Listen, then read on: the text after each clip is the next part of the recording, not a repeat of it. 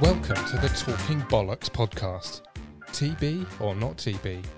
You decide. Hi everybody, I am Benjamin, the UK's most hated sales trainer, and this is another episode of Talking Bollocks. TB or not TB, you decide. So as you know, the purpose of this podcast isn't to interview the great and the good, the sales leaders or the gurus or the experts or the people that have got a position or a book or a program that they want to plug on you. This is about ordinary sales folks, guys like you and me, gals like you and me that are in the trenches every day. And they have at some point been absolutely crap at what they do. And they're surrounded by other people that are crap at what they do. And they get phoned up by people that are crap at what they do. We're going to discuss these types of salespeople, this person's experience, how they identified they were a crap salesman, what they've done to change, and some of the pitfalls and challenges. Because like I say, we love listening to other people's misery. We love other people's failure because it makes us feel good. So today's guest is all the way from Canada, that socialist paradise just north of the United States of America. And he's someone I met, must be couple of years ago, maybe now. It's in the 2-year, 18 months, 2-year range bracket. He sells insurance, so don't tune out now. I know you hear that, insurance salesman, but this is good. These are the sorts of people we want to be listening to. So I'm going to let him introduce himself, but he's a great guy for a Canadian. And I'm going to hand it over to you. Kevin, introduce yourself. Only as you could do, Benjamin. Totally off script. Well, first of all, you know, Canada, we don't talk exactly the same language that you do. So bollocks, you know, with the emphasis on the B, bollocks.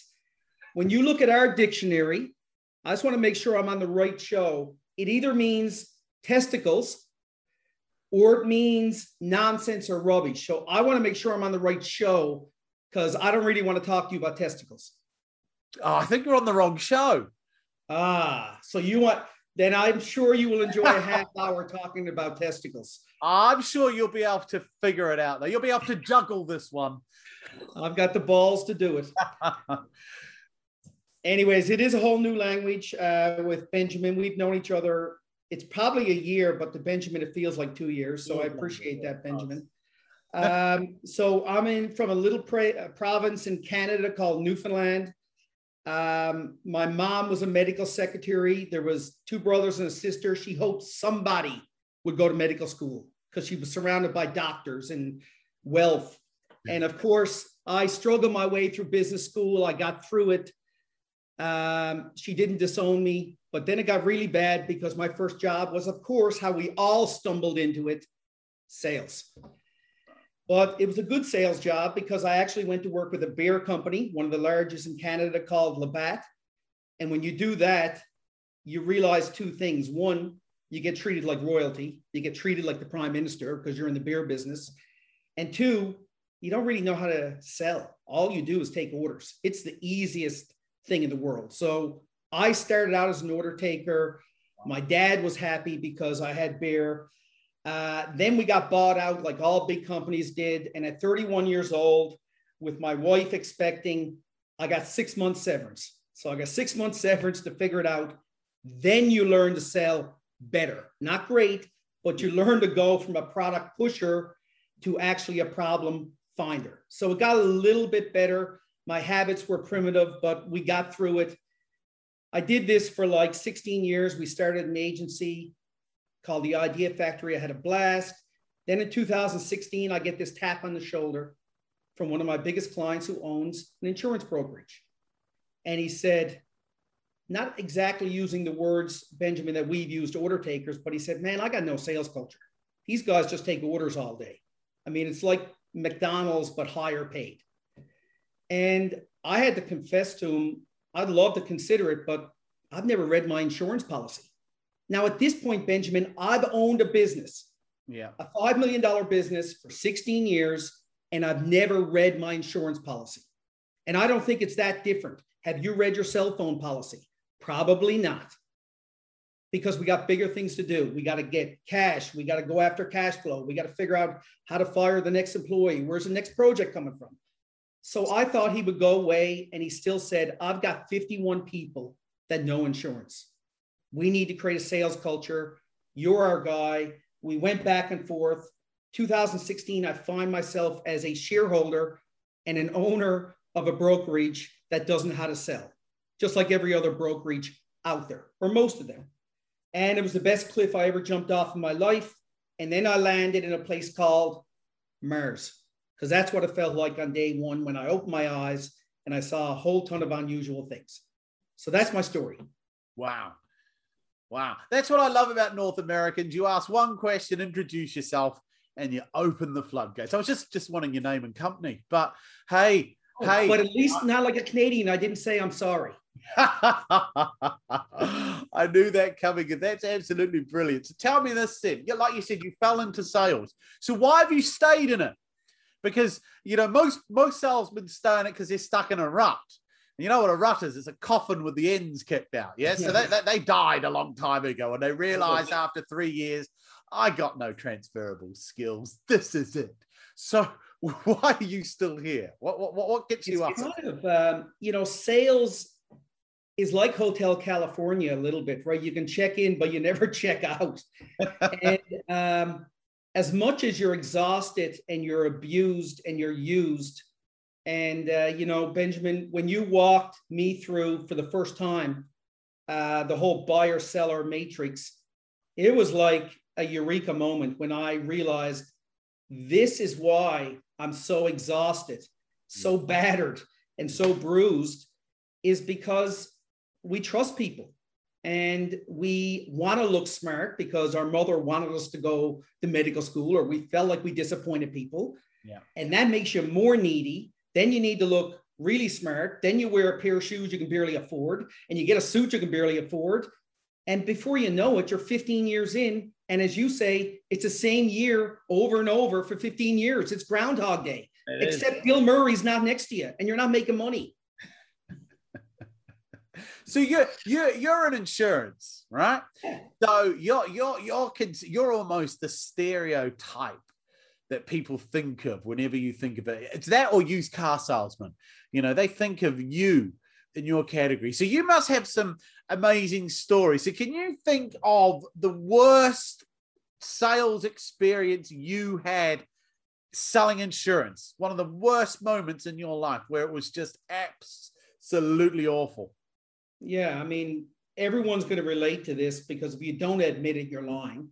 So I will tell you, it took me the last 10 years to actually find the dignity to sell properly. But my worst sales experience is no different than any other salesman. So you look for all the happy signs. I mean, salesmen have the greatest ears, not for listening, but for hearing all the good things. So, we don't listen our way into losing a deal. We talk our way into losing a deal. Correct. Yes. So we had this client that was referred to us. They told us they were in pain. They weren't happy with the other broker. They all say that, or they say, they're okay. No one's really happy. We're not Disney World. We're not like cast of characters. And you kind of believe it as they go through. And they said, I really like that. Could you look at this? And we give more options and more options. And we're back in the office, basically celebrating. We've done everything but broke open the champagne. Yeah. And then all of a sudden, after they'd given you everything, we've got this like 80-page, $300 proposal on beautiful card stock. I mean, everything but gold plated. And then you wait. Yeah. And then you kind of go, that's okay. He's busy. I understand it. So then you get really needy and you use words of, I'm just following up. I'm just touching base. And, a little part of you dies inside again. And you keep doing it again. And you don't really tell anyone about it because I'm new to the game and I'm a shareholder. So I'm supposed to have it all figured out. Yeah. I'm the leader if I can't figure it out. But I'm gone down the same rabbit hole. And it's missing in action. Another missing in action where you run into them at a restaurant 3 months later. And they're like, oh my God, Kevin, I'm really sorry. I actually meant to get back to you. You were so close. And, my boss just didn't want to do it. But I'd love for you to come back next April. And the old Kevin Casey would have went back next April, hit the reset button, Groundhog Day all over again. And most people stay in this, Benjamin, because you do make good money. Even being average, you can make a decent living. Yeah. But you feel pretty shitty inside. Like, that's just the end. So I got 100 stories like that. So what was the moment for you then when you suddenly took stock of yourself? You looked in the mirror and you said, I can't keep doing this. I got to change. Something's got to give. Because yes, you're right. I am making money and I'm doing all right. And, I'm happy, but this feels wrong the way I'm doing it. To talk us through that moment, or that moments, it could have been a series of things. How did you get to that point where you said, I've got to change? Well, first of all, if I didn't get it right, that means 21 people who work with me weren't going to get it right. So I'm kind of going through imposter syndrome of saying, at the Idea Factory, I figured it out what the pain was, and people came to me. Now I'm in insurance. No one comes to you in insurance because no one's got a problem. Just like your cell phone, as long as it works, you don't really understand what megabits and megabytes and gigabytes mean. And if someone says, how's your cell phone? I'm just going to go, fine. Same with insurance. So I had to take something that was so logical, and I was surrounded by logical people. Everything they did made sense. But I couldn't hardly get anyone to meet with us. Even my best clients from my past world said, Kevin, I love you, but man, please don't make us talk about insurance. You're not going to make us do this, are you? And I'll give you a shot, but please, do I have to sit in the meeting? Right. So there's no pain. Yeah. So then I had to go back, Benjamin, to me as a business owner for 16 years, and I never looked at my insurance policy. Yeah. And you and I kind of hashed this out a lot. And I took it out of logic and said, how do I get people emotional about something as boring as insurance? And the only way to do it is to tell them what they don't know what's true. And the truth is this. I sat down with 5 of my biggest clients from my past world that were going to tell me the truth over a beer. And not one of these millionaires, successful business people, knew if they were covered for what they should be covered for. Wow. And you helped me a lot with that one. And the question you would ask is, what's the number one reason why you think insurance companies don't pay out? Yes. My real good friend said, because you're all a bunch of pricks. Yeah. And I said, fair point. There is some of those. But the real reason is because you're not covered for what you thought you were covered for. So let me ask you this. You want to roll the dice, or do you want to figure that out? Well done. And that is one way to get emotion. And if they don't want to figure it out, no problem, because people have problems and you got to figure that out, but not everyone wants to deal with them. So if you're in a miserable marriage, you have a problem. Yeah. If you stay in it, there's nothing a therapist can do or a friend can do because you want to put up with it. Yeah. So I had to change my way of thinking to say there's 7.8 billion people in the world. Yeah. If someone doesn't want to talk to me about the problem I know they have, and they want to say, yeah, I know I'm covered, or I hope I'm covered, I would just say, I hope they pay out. Right. So what was it, though, that made you realize you needed to change? So you weren't thinking like this all the time. So what happened? I think it was 16 years of being used and abused and feeling shitty about it and tired, and understanding I didn't have the answers, and tapping into smart people, disruptive people. I would put you in that category, that changed the way you think about things. So I had to step outside my world as a broker and put myself in the shoes of a business person that's busy. Yeah. No wonder they don't want to meet with me. But here's the thing. CEOs and leaders have egos. Yeah. They don't want to be in front of a microphone when some kid from a basement hacked into their company and got 3,000 credit cards and is spending money at every pizza joint in town. Yeah. So they do care about what they're covered for. It's just no one's asking about that because they're all asking logical questions. Yeah. So I get to emotion fast, And I also don't waste time like I did 10 years ago. I just move on. I just keep moving on. And detachment was the single biggest thing I had to do, because I was a people pleaser. And most salespeople are, and we're like rescue dogs, and we want to lick your face and make you feel better. Yes. I was one of those guys, and I didn't have the courage to do this. Now, I will say, Benjamin, most of this was like riding a bike. It looks really bad starting off. Yeah. I failed a lot. I had a lot of people laughing at me in the brokerage, telling me it can't be done this way. Yeah. And I just kept doing it because this was my last stand. I'm 53. I'm not going back to the other world. And I said, I've got nothing to lose now. I'm not going to be out in the street. I'm not going to starve to death. So leave your sales career with some dignity. And I wanted dignity more than money. So, and you've got that now, I take it. I hope so. Well, it's helped me become detached. I think the amazing thing of some people I'm really impressed with is when you can become detached at 25 years old, when you do need every sale, and act like you don't need every sale. It's taken me a long while to get there, but I think detachment, which is the first D here. Yeah. Little code I've got here. Ah, yes. I was got to get to this. Explain the t-shirt. Well, you know, you and I had bantered a lot. And one of the things you've taught me that's really helped me is that you don't need to be liked so much to be a good salesperson. So, you know, if you go in for heart surgery tomorrow, which I hope we don't, Benjamin, but we could because we're pretty jacked up guys. Yeah. You don't really care if you like the surgeon. You just want him to know how to do it. Yeah. You want to know, make sure your plumber knows how to do it. Yeah. But for some reason, people want to be liked. And I was one of those people.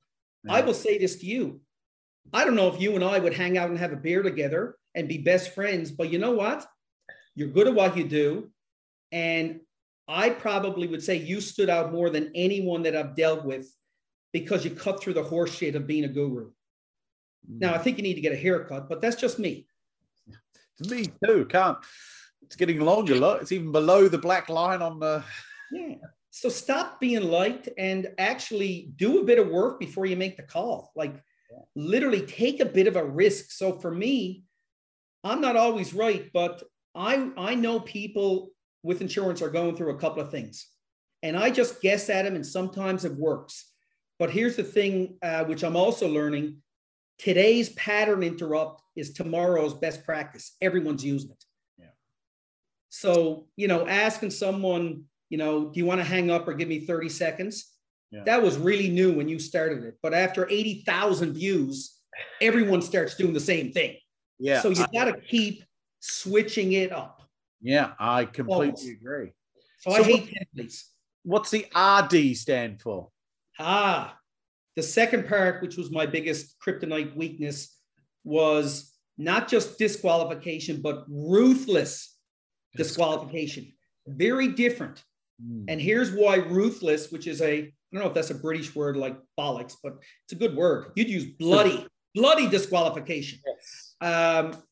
It actually means, we hear a lot of fake yeses, right? So when when I came into Calagro, we weren't in the insurance business. We were in the quoting business. Yeah. Yeah. Everyone just quoted. Yeah.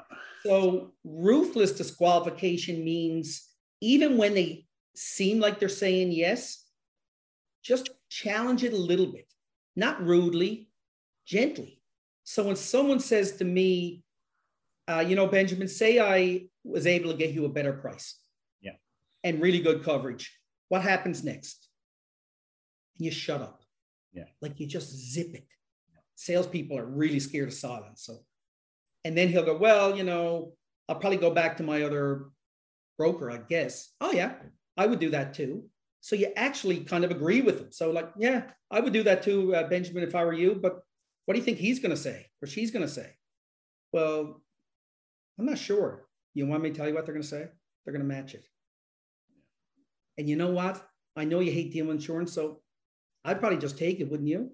So I couldn't do that 10 years ago. I couldn't do that 5 years ago. A year ago. Even when you walk away, I can tell you my team feels really good when we ruthlessly disqualify. Brilliant. That's the key.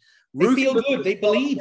I agree. And I can't hammer it home. It's the scariest thing to do. But once you master the concept, it is the most powerful, the most liberating, the most rewarding experience. Because the better you get at disqualifying, believe this or not, folks, because it's true, the better you get at disqualifying, the harder it is to get rid of people from buying from you. I cannot tell you the number of companies I say, look, don't use me. There are other ways, and you give them all these reasons and they refuse to listen.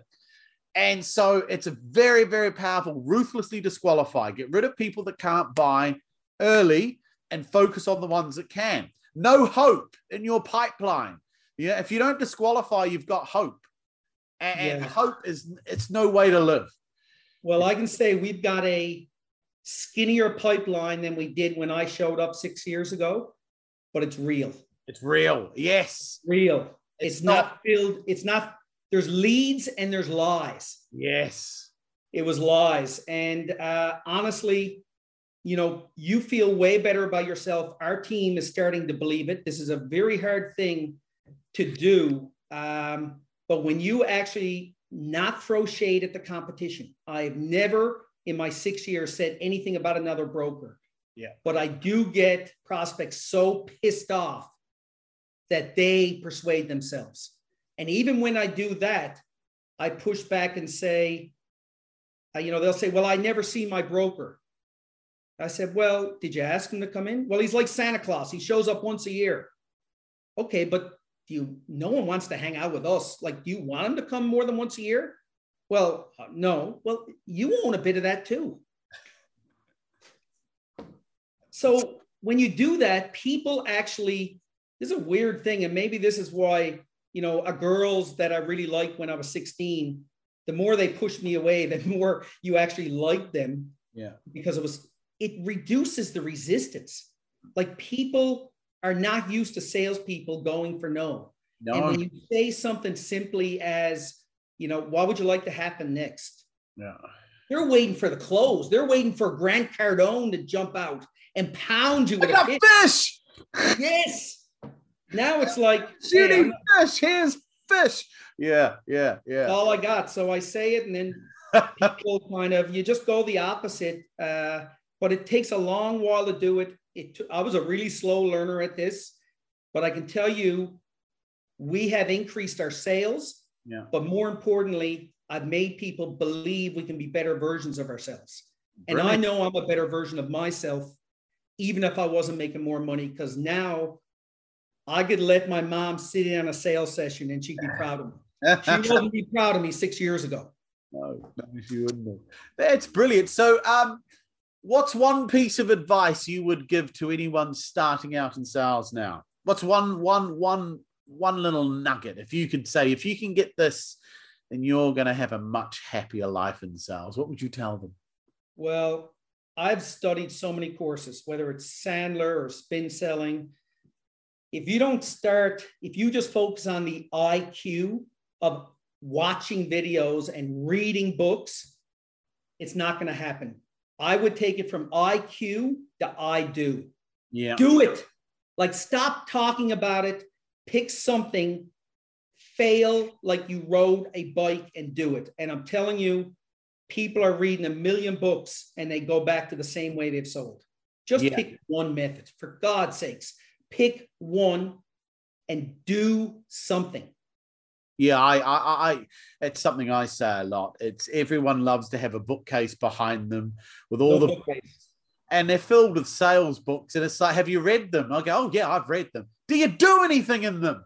Nothing, man. I take little bits here and there. And this is it. You are quite right. If you learned one methodology of selling and did it really well, you'd probably be good. Problem is, no one does that, right? So yeah, get one and just get good at it. So I would agree with that. It's great advice. So, worst sales manager. Have you ever been working under someone as a sales boy? Yeah, tell it. You don't know names, obviously, but can you remember the worst sales manager you had or boss, and why were they so bad? And what? Give us an example of what made them so awful. I'll actually be able to reveal this name, believe it or not, because the worst sales manager I've ever had is the person that's inside your head. Okay. Person that tells you you can't make that call. They're going to hang up on you. You're going to sound stupid.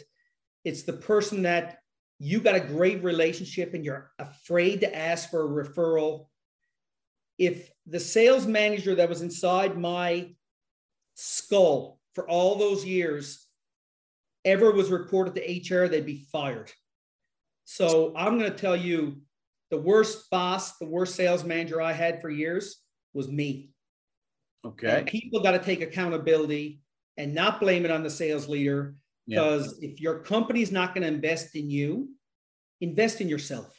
Like, just do it. You're going to make it up really, really fast. But if salespeople don't put skin in the game in two ways, time and their own money, they're not going to do it, because it's a 2 days off at a conference. I've been there. You go to the conference, you half listen, you go out partying for 2 nights, and you come back on Monday and do the same thing. Yeah. Well, let's look at this. Who pays someone to become a professional swimmer or golfer? No one.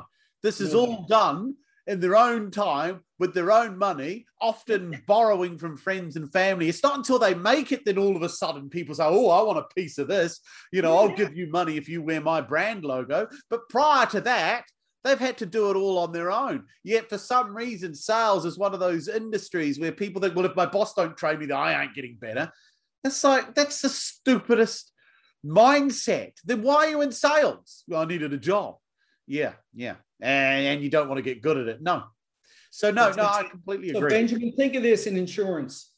95% retention rate, which means 95% of the time, the client does nothing. Yeah.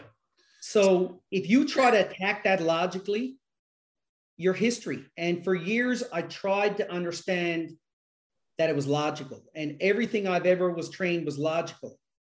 I've got a 60-inch TV set downstairs to watch football. That is illogical. I'm not that great of a chef, but I got a Weber barbecue that cost me $1,200. That's not logical. People are not logical. So once you get, even as boring as insurance, if you can make it emotional, any product in the world or service can be made emotional. So, but you got to think in advance, and you got to put yourself in their shoes, and you got to get off the safety net and do it versus studying it. Do it. Yes. Right, folks. We're going to wrap it up there. Kevin, if anyone, and I don't know why anyone would want to contact a man in insurance, but if anyone wanted to contact you in the great state of, oh no, they're not states, are they? What do you have? No, we've got provinces. Provinces, that's right. In the great province, which province are you? Newfoundland and Labrador. Newfoundland, oh, that's the little island, isn't it? Up there. Yes. Yeah, I know. Newfoundland, yes, yeah. Original name there, Newfoundland. Anyway, so if you need insurance and you want to talk to an insurance guy who's not going to be like all the others, how do people get in touch with you, Kevin?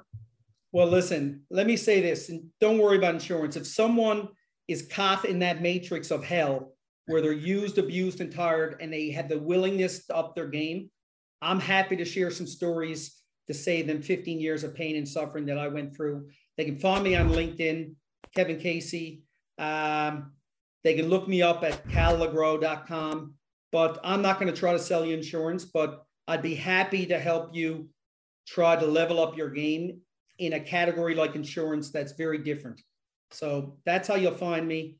And like, it's very patriotic. Got the flags. I wonder, how do we do? Is it at half mast or are we at full mast, do you think?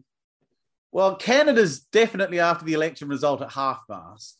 And us here in Brexit Britain, we've just nicked a bunch of subs from the French, so we're doing very well for ourselves. Okay. Well, listen, I feel confident, but I'm detached from the outcome, so I don't really care. No, nor do I. So look, everybody, that's it. That's another episode of Talking Bollocks. TB or not TB, you decide. It's been a pleasure having you watch this, and feel free to leave your comments, like, subscribe at Substack too. If you're not on Substack, that's where a lot of my content's going to be going now, moving away from YouTube and LinkedIn to Substack, to a platform where we can speak a bit more openly and freely without the fear of the censorati looking over ourselves. And he can make money. Yeah, and I can make money. Yeah, of course. Exactly. Make a bit of money on the side. So anyway, I hope you've enjoyed it. We'll see you all soon. on the next episode. You've been a pleasure.